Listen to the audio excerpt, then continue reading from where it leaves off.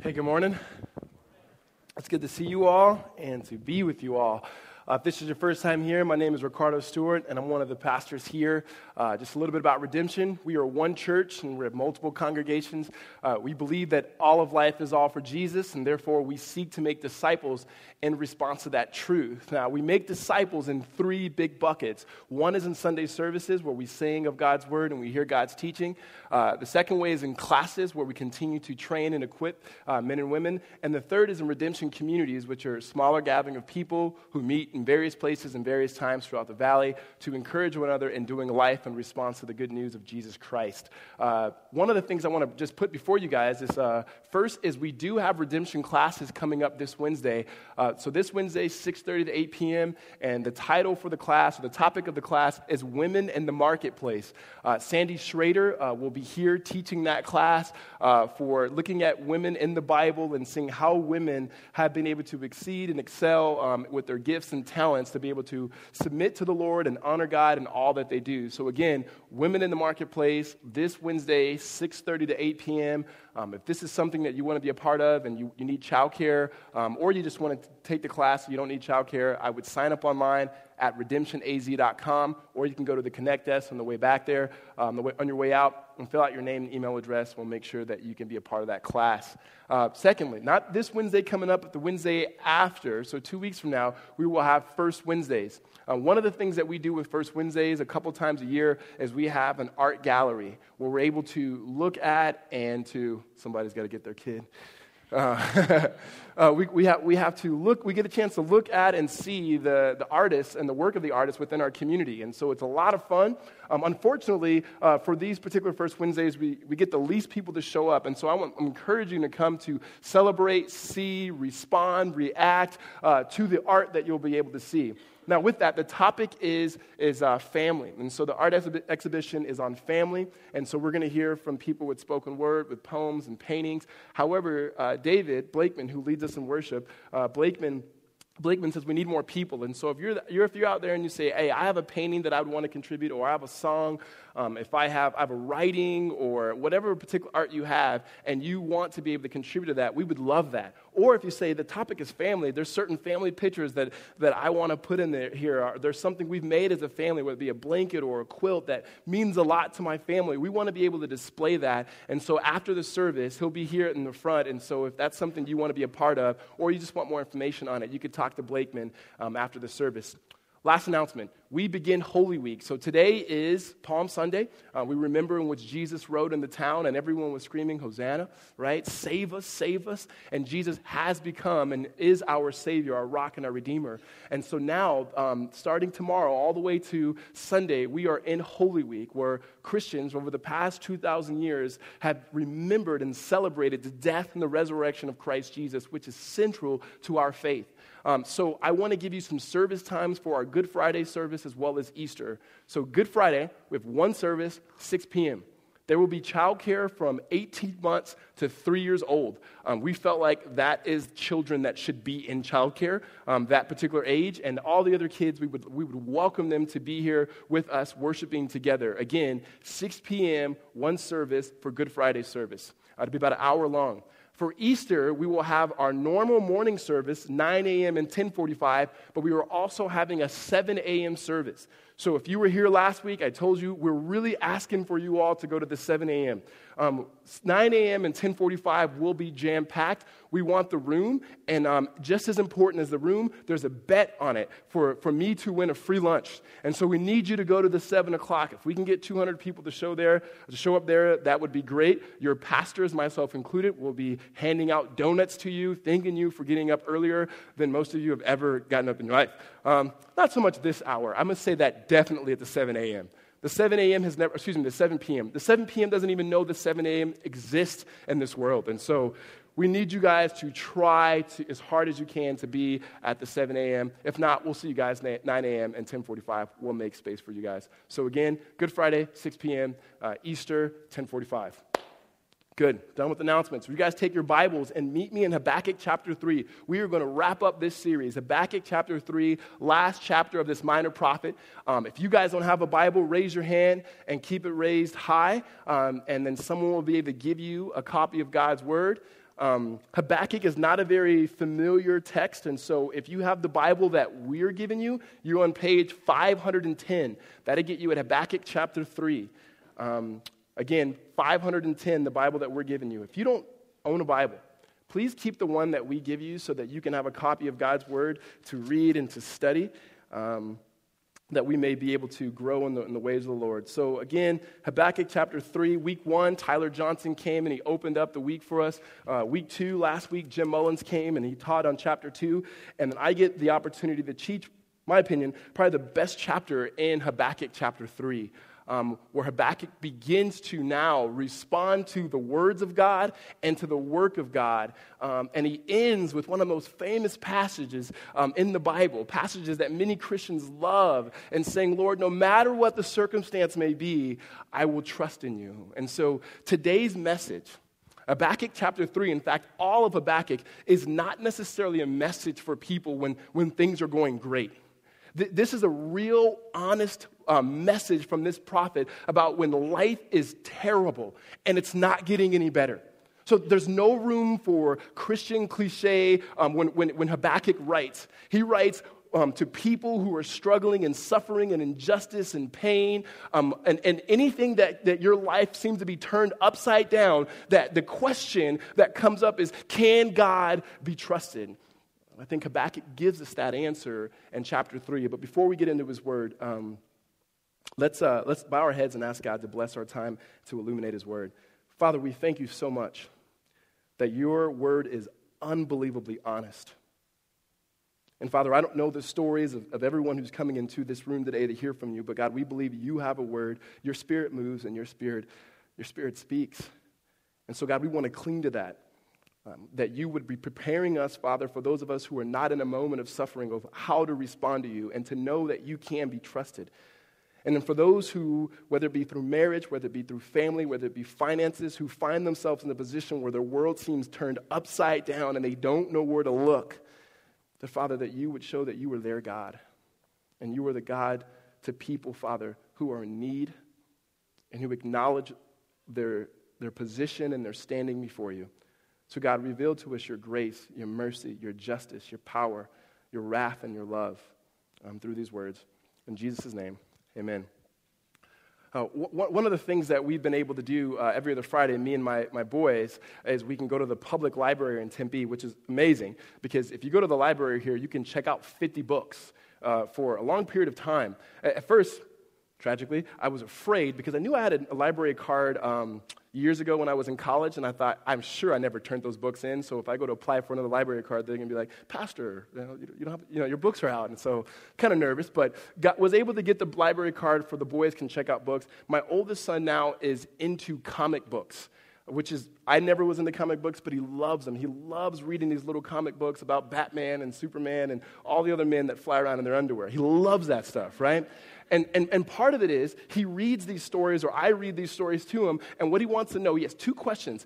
Is this guy a good guy, or is he a bad guy? Like, is this a good guy, or is he a bad guy? And usually the good guy, he's known for being good because he saves people, or he makes people safe, and he does good things, and he doesn't allow bad things to happen.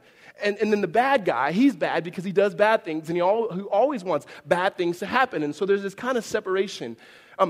I think many of us have this type of comic book theology when it comes to knowing God. And the way that we interpret the character of God. We say God is either good or he's either bad, because if he's good, that means he's only going to allow good things to happen. He's not going to allow bad things to happen. And you see it when you talk to people, or you hear it when you talk to people. Hey, do you believe God is good? Can he be trusted? No. Why? You know what? I walked with Jesus, or I went to church, I went to a camp, and you know what? My mom died. What type of God would allow that to happen? Hey, I married a Christian, and we were doing the church thing and everything, and then my wife walked out on me. Like, what type of God would allow that? Allowed my baby to die. Allowed my sister to get sick. Like, this is, and so because we have that if God is good, he will not allow bad things to happen. However, when we read the Bible, that's not the character of God in the Bible. That God is good, and yet he seemingly allows terrible things to happen. And so you've heard it before. Either God is all-powerful, but he doesn't care because he allows these things to happen, or he's loving and he's caring, but he's not powerful because he's not doing anything about it. I think what Habakkuk gives us through this whole letter, or through this whole writing, is he gives us a window into redemption that pulls it all together. That he's not like the superhero who's just playing it safe. And he's definitely not the bad guy who's out for bad for us. But he's a good God. But his means and his ways are not our ways. They're not our thoughts. Because he's not like us. He is God. He is above us. He's all-powerful. He's all-knowing. But what we'll see is he is caring and he's doing work. And part of his redeeming work is showing forth his character in the work and through the work most supremely in his son Jesus. So just to recap, chapter 1, Habakkuk cries out to God. And he's talking to God somewhat arrogantly. And he's saying, God, what's going on?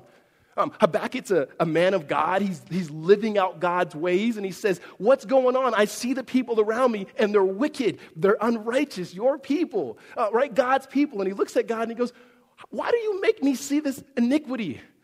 Does your law not matter? Essentially what he's saying is, God, are you going to do something about this or what? And then God responds and he goes, okay, Habakkuk.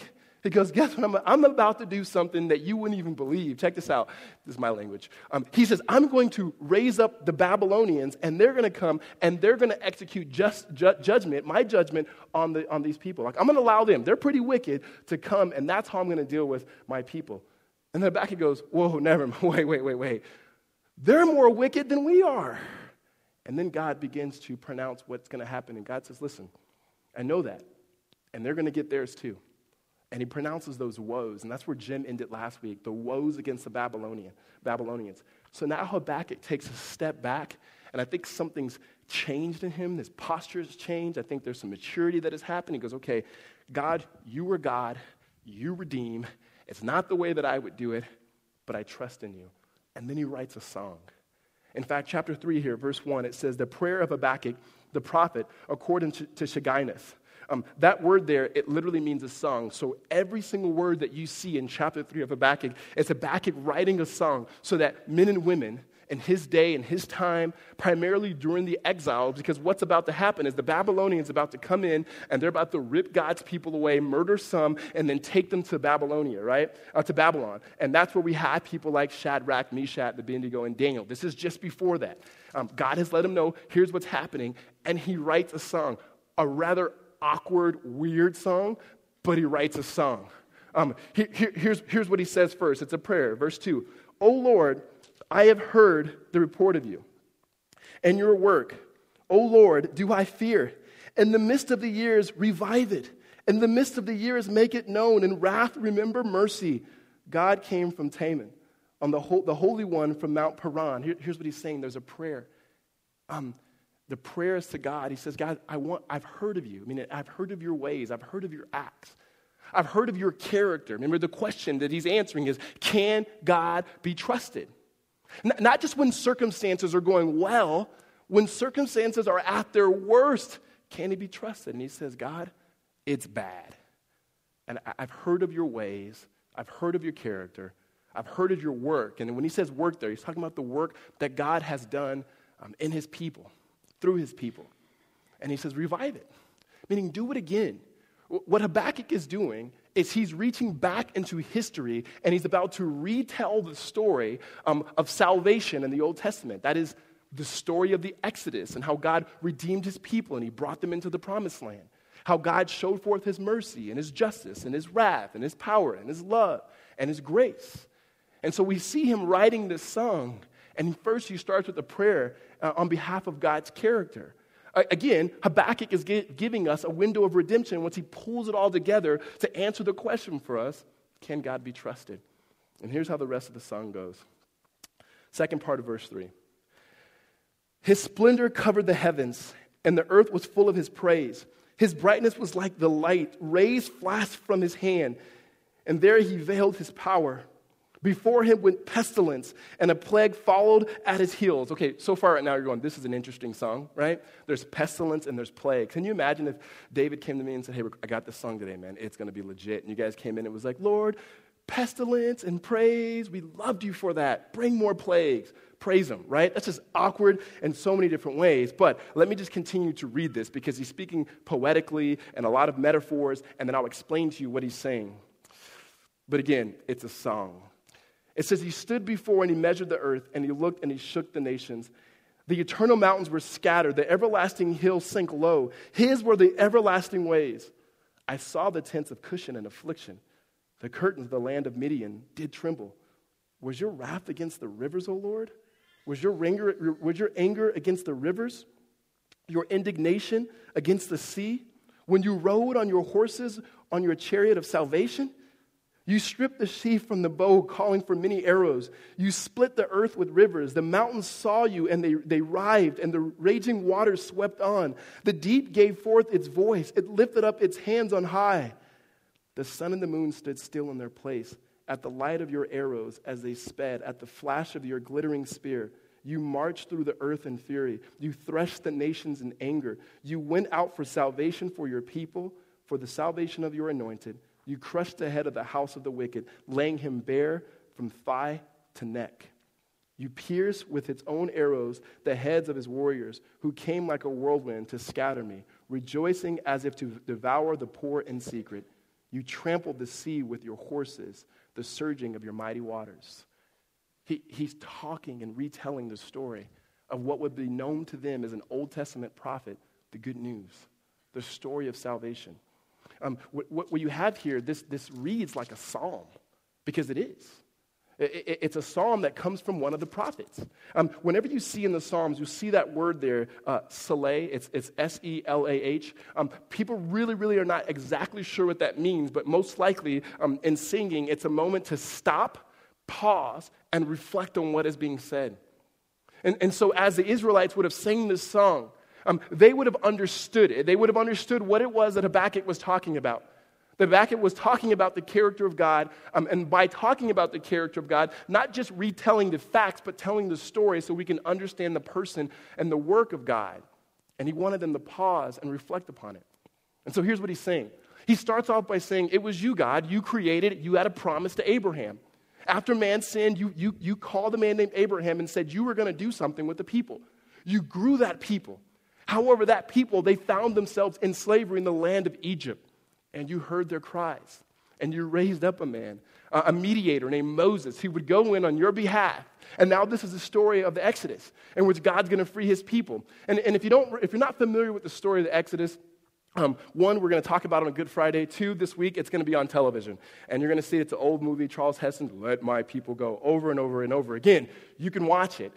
But the story that we have here is how God came and redeemed his people. It's acts of grace. And so we see God himself hears the prayers of his people, and he begins to work through a mediator, showing forth his power. And so God brought down plagues, several plagues, 10 plagues. There was gnats and there was frogs, and finally, he struck down the firstborn because Pharaoh would not let God's people go. He was unjust, and God punished his injustice. He showed forth his power. And then Moses took the people and he led them, and then they came to the Red Sea. And you hear here in verse 8, and it says, was your wrath against the rivers, O Lord? Was your anger against the rivers and your indignation against the sea? It's a rhetorical question, like, no, you were doing something. At the Red Sea, God parted it in order that it was a way of salvation, that God's people would be able to flee from their captors. They'd be able to be free and walk through the 2 million people walk through the river untouched by the sea, untouched by the water. However, when Pharaoh's people came, the waters collapsed on them. So one was a means of grace in which God would provide. Another was his justice and his wrath. And as Habakkuk writes this, he's continuing to remind the people of their great God and their character. And so they came through the wilderness and they complained, and yet God in his grace, he continued to provide. And then after Moses was dead, he raised up another leader named Joshua. And it continues to say, now Joshua brought the people into the promised land, and they were supposed to fight. God knew that his wrath had reached its limit for the people that were in the land, the promised land, the Canaanites. And he says now God was going to use his people, the Israelites, to fight. But here's the problem. They didn't know how to fight, right? Like Joshua gets there. They get to Jericho, and Joshua was like, hey, any of you guys ever been in a fight before? And it's like, no, I got a trumpet though, right? All they can do is dance. They're like, we're going to Dougie our way through this mug, right? And we're going to figure it out. And God goes, here's what I want you to do. You guys can't fight. It's clear. But you can dance. And so what I want you to do is sing and dance in a circle, and then the walls are going to come down. Now, that had nothing to do with their ability or inability to dance. It had everything to do with God's grace. Everything to do with God's grace. And God fought for them. God went before them again and again and again. You see God's power. That's what Habakkuk is talking about here. And then not only his power, right? You see his wrath. That those who failed to ever believe in him, those who failed to acknowledge him, those who were unjust, that God punished them, that there was judgment, there was wrath. And so as this story was told, and as this story was a song was that people were singing, it was reminding them of God's character, who God is and what God is like. It wasn't so much talking about God's people, but it was bent on God. So it tells us the story of God's power and how he showed his power against the mighty. Pharaoh was mighty, but God was more powerful. The Canaanites were mighty, but God was more powerful. Not only just his power, but it showed his wrath and his justice. That when he sees injustice and people that are unjust, that he does bring wrath, and he punishes it, and that he destroys it, and he annihilates it, because he's God and he doesn't put up with that. But we also see his mercy. And what I mean by that is, just in the same way that God punished and annihilated the Canaanites and even the Egyptian soldiers there, it wasn't that God's people were perfect. It wasn't that God's people were not without sin or not unjust themselves. So mercy, that word, that beautiful word, it means not getting what we deserve. That God showed forth his mercy. When he prayed here, Habakkuk in verse 2, the second part, he says, in the midst of the years, make it known, in wrath, remember mercy. Remember that hesed love, that covenantal love, meaning do something for us and in us, not because of us. Because we know what we deserve. We understand, like chapter 1, we know that the people of God are wicked. We look at the story of the Exodus, and the people of God, they're just as wicked as the other people, and yet God shows forth mercy because of his covenantal love. And he says, in wrath, remember mercy, that he doesn't destroy the Israelites. And the reason why he doesn't destroy them, because all of this, his power, his wrath, his justice, his mercy, and his love can all be seen in his grace. We see this is an act of sovereign grace, meaning God was in control of this story of redeeming God's people and has always been in control of redeeming God's people. That when the people of God went one way, it wasn't that God made up another plan to say, now I'm going to recalculate and have a new plan. No. When Adam and Eve sinned against God, when Abraham sinned against God, when Moses sinned against God, when you and I sinned against God, God does not change his plan. But because of his love that is set upon us, he continues to redeem. He's sovereign, but he's also gracious. And the reason why he chose these people, the people of God, the reason why he sets his love upon us has nothing to do with our ability, has nothing to do with what we can do for God, has nothing to do with how strong we can pray or how big of faith we have.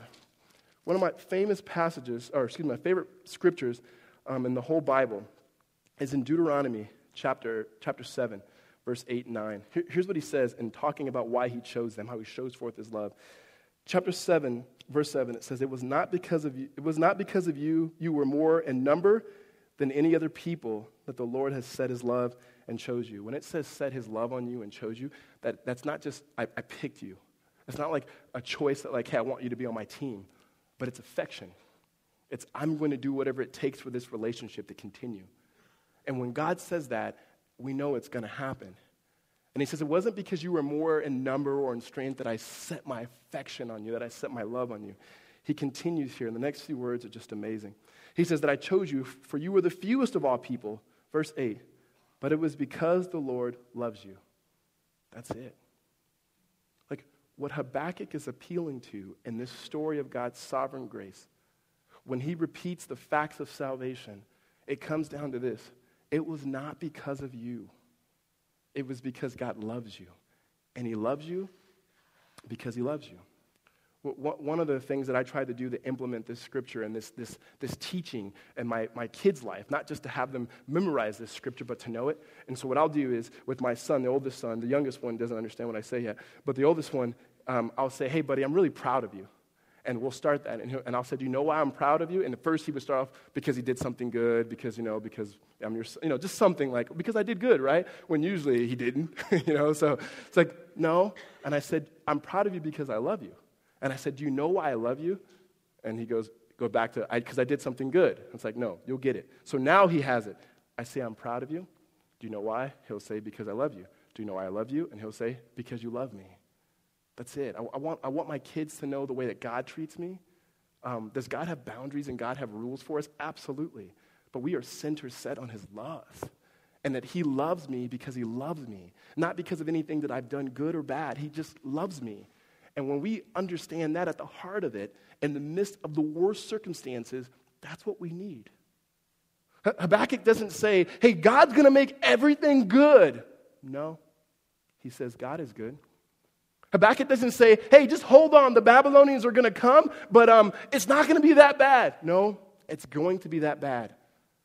So what he tries to shape the people of God with, and what all the people of God should be shaped with, is that there is a compassionate, a zeal, and a love of God for his people. And what you need most is to know that God loves you. And in your worst moment, in your worst circumstances, you need to see that God is good and he has set his affection and love on you. That you are not necessarily going through something because God is mad at you, he's angry at you, he's trying to get you. Now, he does discipline, but even in his discipline, it's because he loves you. And so Habakkuk is trying to get us to understand that. He's trying to get his people to understand in the midst of this, we have a God who could be trusted because of what he's done.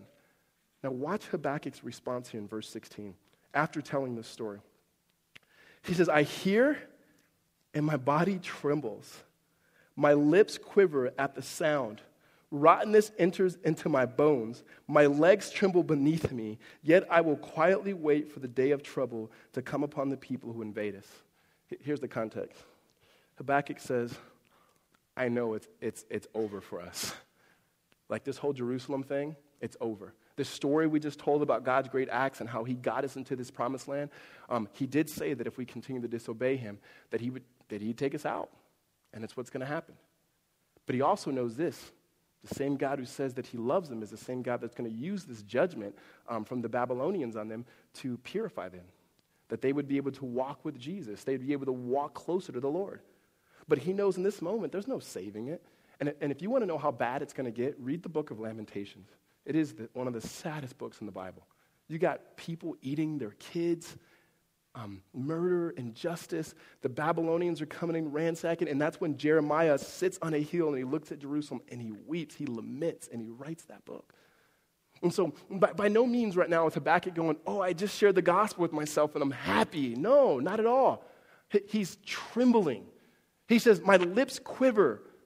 When he says here about my body trembles, that the word body there is belly. If you've ever had that moment where you've picked up that phone call, you've heard that knock on the door, or you've heard that news, whatever that bad news may be, and you're sick to your stomach, you can't eat, that's the picture that Habakkuk is trying to explain here. He's saying, listen, when I heard this, even though I knew who God was, and I know that he's good, it hurt me, and I'm afraid. Sometimes we don't let Christians, we don't let people be honest. That somehow we just believe in God, it's going to be okay. Okay, that means I should be okay. You should be okay with it because you're a Christian. Darn it, right? No, it is okay to weep. It's okay not to be okay. There's no way that as a mother hears a child, goes in to check her baby, and her baby's not living. If a man knows his wife is leaving him, or someone you love may not make it or is gone, there's no way you can't weep. And there's nowhere in the Bible that says that you shouldn't. And as Habakkuk has showed us, there is a picture that even though you understand the weight of God, that even though he's good, that you come undone, that you can come unraveled. Habakkuk is here going, I know who God is, and because I know who God is, I'm trembling. I think what we see in verse 16 is a mature man of God, that he has a right perspective on who God is. He understands that God is not like the superhero, that his whole role is to walk around making sure people are safe. He's not like the comic book, that it's just God against evil, and he's going to do whatever he can to make you safe. Nowhere in the Bible that it teaches us about a God who says he's good so that his goodness is shown in making you safe. He promises to make things right, but in the meantime, what the gospel gives us, what good news gives us, what the gospel of grace lets us know is while we live in this world, we have the promise to know that one day God will make it better, but at the same time, it's not good right now. It's not the best that it will be now. And so there are moments where we tremble because God is not just moving just to make us safe. One of the best pictures of this, and I've used it, and I'm going to use it 1,000 times because it's not said anywhere better than in C.S. Lewis's book, The Chronicles of Narnia, right? When there's little Lucy, and Lucy is talking, and she goes, I'm going to meet Aslan. I'm kind of afraid because I've never really met a lion before. Should I be afraid? And then Mrs. Beaver's like, oh, yeah. If anybody meets Aslan, who's the lion, without their knees trembling, they're either braver than most or just quite silly. And then Lucy says, okay, so he's not safe? And then Mr. Beaver jumps in, safe? Don't you hear what Mrs. Beaver is telling you? Of course he's not safe. He's good, but he's not safe. But he's good. He's the king, I'll tell you. That's the best picture that you can hear about God. That when Noah says, is he a good guy or a bad guy, God completely shatters that. He's good, but his role is not just to make us safe. God is in the business of redeeming. God is in the business of restoring. And sometimes redeeming and sometimes restoring means that there will be pain. And so Habakkuk can come to this conclusion after singing this song and while singing this song and telling the great acts of salvation of who God is and his power and his justice and his wrath and his mercy and his love and his grace, that he can understand who God is because he realizes he's good, but he's not safe. You see, here's a problem when it comes to us, when it comes to grace. We are allergic to grace. As people, as a culture, we don't want it. It's undeserved. And the reason why is, on one hand, the reason why we don't like grace is because grace means that it was not up to us, that God did something completely out of his love. And therefore, we lose control. We lose control. And if God did it on his own and by himself, because of his own love for us, and we lose control, that means he can allow anything to happen in our life in order for us to be redeemed. And that's scary. And it makes us feel very insecure. But the beauty of grace is, once you begin to rely on this God, and once you begin to trust in grace, as you realize you never had control to begin with, but you do trust in, and you know that the one who does have control always has your best intentions from his perspective. Oftentimes we have our best intentions from our perspective, and it's not good enough.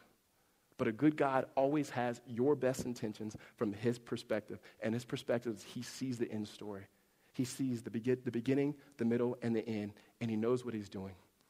And so Habakkuk answers that question. Can God be trusted? Absolutely. He can say God can be trusted because like any person that you would know, you trust that person because of what they have done before.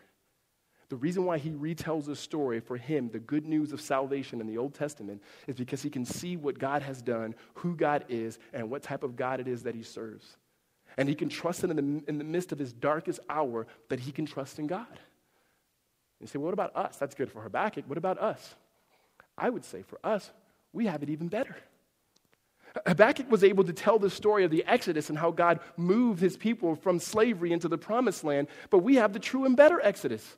Habakkuk could be a young Hebrew prophet who speaks to his people in the midst of injustice, and he himself was righteous.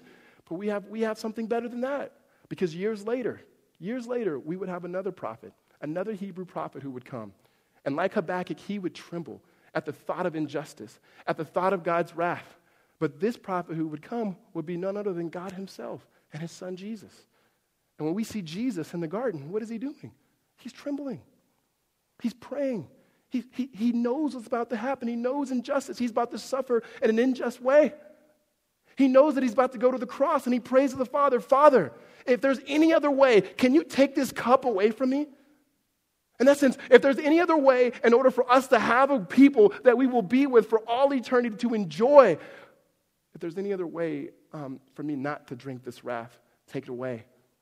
In the same way that Habakkuk in chapter 1 and chapter 2, that he cries out to God, but God does not give him explicit answers or the answers that he wants. Jesus walks away from that garden not getting an answer. And that's not the only time that we see Jesus praying and then get an answer. On the cross, when Jesus himself is taking upon God's wrath for all the injustices of this world, he says, Father, Father, why hast thou forsaken me? And he does not get an answer. And yet he completes the greatest salvation story of the world. That on the cross, we often talk about how we see God's love. And it's nothing less than that. We do see God's love in Christ on the cross for us. But more than just seeing God's love, we're given his love. In moments where you get that phone call, in moments where your marriage is just coming apart, where you physically, emotionally, and spiritually are coming just undone, that you're just unraveling, you don't just need a picture of God's love. You need God's love. You need to know that God can be trusted. And the reason why we can know that God can be trusted is because he didn't withhold his son, his only son, the one in whom he loved. That Jesus himself shows for us on the cross and gives us on the cross that our God, the God of the Bible, unlike any other religion, unlike any other philosophy, unlike any other system, is a God who enters into suffering, who does not only suffer for us, for the penalty of our sin, but he suffers with us. So he can empathize with us. He knows what's going on. No other God can do that. And God does that to supremely show us that he's chosen us because he loves us and he set his affection on us in his son Jesus. Amen? When we believe in the gospel, the ultimate story, the true exodus in which God himself is redeeming us from the slavery of sin and from the lies of this world, we can respond in the same way that Habakkuk begins to respond. We can trust that our God is one who acts graciously. This is how the Apostle Paul says it in chapter 8 of Romans. He says, he who did not spare his own son, but gave him up to us all, how will he not also with him graciously give us all things? And so what we have now in Christ, in response to the gospel, we get to the sweetest moment of Habakkuk. And the only way we can get to this moment and say what Habakkuk says is by trusting in Jesus. Here's what he says in verse 17. He says, though the fig tree should not blossom, nor fruit be on the vines, the produce of the olive fail, and the field yield no food, the flock be cut off from the fold, and there be no herd in the stalls. Here's the picture that he's painting. He gets to the gospel, right? And he does not say, wow, things are going to be great now. Like I said, no, that's what we do. It's not healthy all the time. I love it that people want to say good news, and trust me, God does heal and he does redeem, but there's moments where we pray for the sick kid and the kid is okay, and there's moments where we pray for the sick kid and he dies. There's a moment where we pray for marriages and they're reconciled, and there's a moment where we pray even harder and they split up. What Habakkuk is saying is when it goes bad, here's what you need. And so I don't know where you are right now. Maybe you're in it where it's really bad and you're saying, this is a message for me. And some of us, it may be a message for us to come alongside them. But for all of us, this is the message that we need to have because it's coming. It's coming. The picture that Habakkuk paints here is it's bad and it's getting worse. Like there's no fruit. And if there's no fruit, you don't have to have taken plant biology at ASU to know. If there's no fruit, there's no seeds. If there's no seeds, there's going to not be any more fruit, right? We got that? We're there. It's bad, and it's getting worse. Like there's no animals in the stalls, right? If the animal's not there, they're not mating, and they don't have other animals, right? There's no meat. He's saying it's really bad, and it's getting worse, and we don't know where we're going to have food coming, where it's going to come from, God. But his response is one of the greatest responses in the Bible. Only response to who God is. He says this, yet I will rejoice in the Lord. I will take joy in the God of my salvation. He says, I will have joy in the Lord. He doesn't say my joy will come in circumstances. That would be happiness. Happiness is when circumstances are good. When my wife says she loves me and my team wins, I'm happy. All right? Joy is when she says she's leaving me and my team loses, but I have God. That you can have joy in the midst of pain and of sorrow and of tears. You can't have happiness the way that we look at happiness in our culture. What Habakkuk is talking about is joy, because joy is not rooted in a circumstance. Joy is rooted in the person and work of God. Intuitively, in bad circumstances, we all want a person. A baby, a crying baby wants a mother. A sick patient wants a doctor, because that mother has been faithful before to provide. That doctor is known to be able to heal or fix. What we ultimately want is God. Because in what we have in the Bible, historically, is the person and work of God and how he shows himself to be faithful again and again and again. And ultimately, the most faithful is by looking to Jesus on the cross. So we can rejoice in our God and the God of salvation. And Habakkuk closes all this up in verse 19. And he says, God the Lord is my strength. He makes my feet like the deer's. He makes me tread on high places. The picture there of the strength is a beautiful picture. It's in the midst of your hardest time. You're weeping, you're crying, you're laying on the floor, you're hitting the steering wheel, all things that you do. That you don't have the ability. I don't have the ability to get through this. That's the best place you can get to. We can't just throw trite Christian verses on people. And I'm not saying that God's word is not infallible and perfect. It is. But when it's just said at the wrong moment, it's hard. I'm watching my sister in this hospital, and I'm talking to her, and she'll tell you the thing that I don't like to hear is when people come in and go, hey, you know what? God has a purpose for this, and he's going to do something. It's like, yeah, it's easy for you to say you can move all your limbs. And we love quoting Romans 8:28. Hey, God's doing something here. I get it. Sometimes we don't have the strength to go through it. We don't have the strength to get through it when it's us, when it's someone we love. But what Habakkuk says here is you don't have to have it. But God becomes your strength. The Hebrew language behind there is that God gives you the ability that you did not have to not just to get through moments, but within the moments. That he never leaves you nor forsakes you. And so as we wrap up and walk away from this beautiful, beautiful letter, there's 3 things easily that we can walk away. Week 1, we learn you can pray honest prayers. Habakkuk just talks to God, not because he doesn't know him, because he has a relationship with him. Whatever it is, you can pray honest prayers to the Lord. Week 2, there is injustice, there is sin, and there's evil in this world, but God promises to one day completely eradicate it. And we see him on the cross, Jesus not just saving our souls, but showing forth what he's one day going to do to redeem this whole world. Pray honest prayers. God will get rid of injustice. And then lastly, number 3, is that God is our strength. God is our strength. In the midst of your darkest moment, you repeat the gospel of what God has done, what God is doing, and who he is, and how he's worked it within history, and how he becomes your strength. Amen? Let's pray.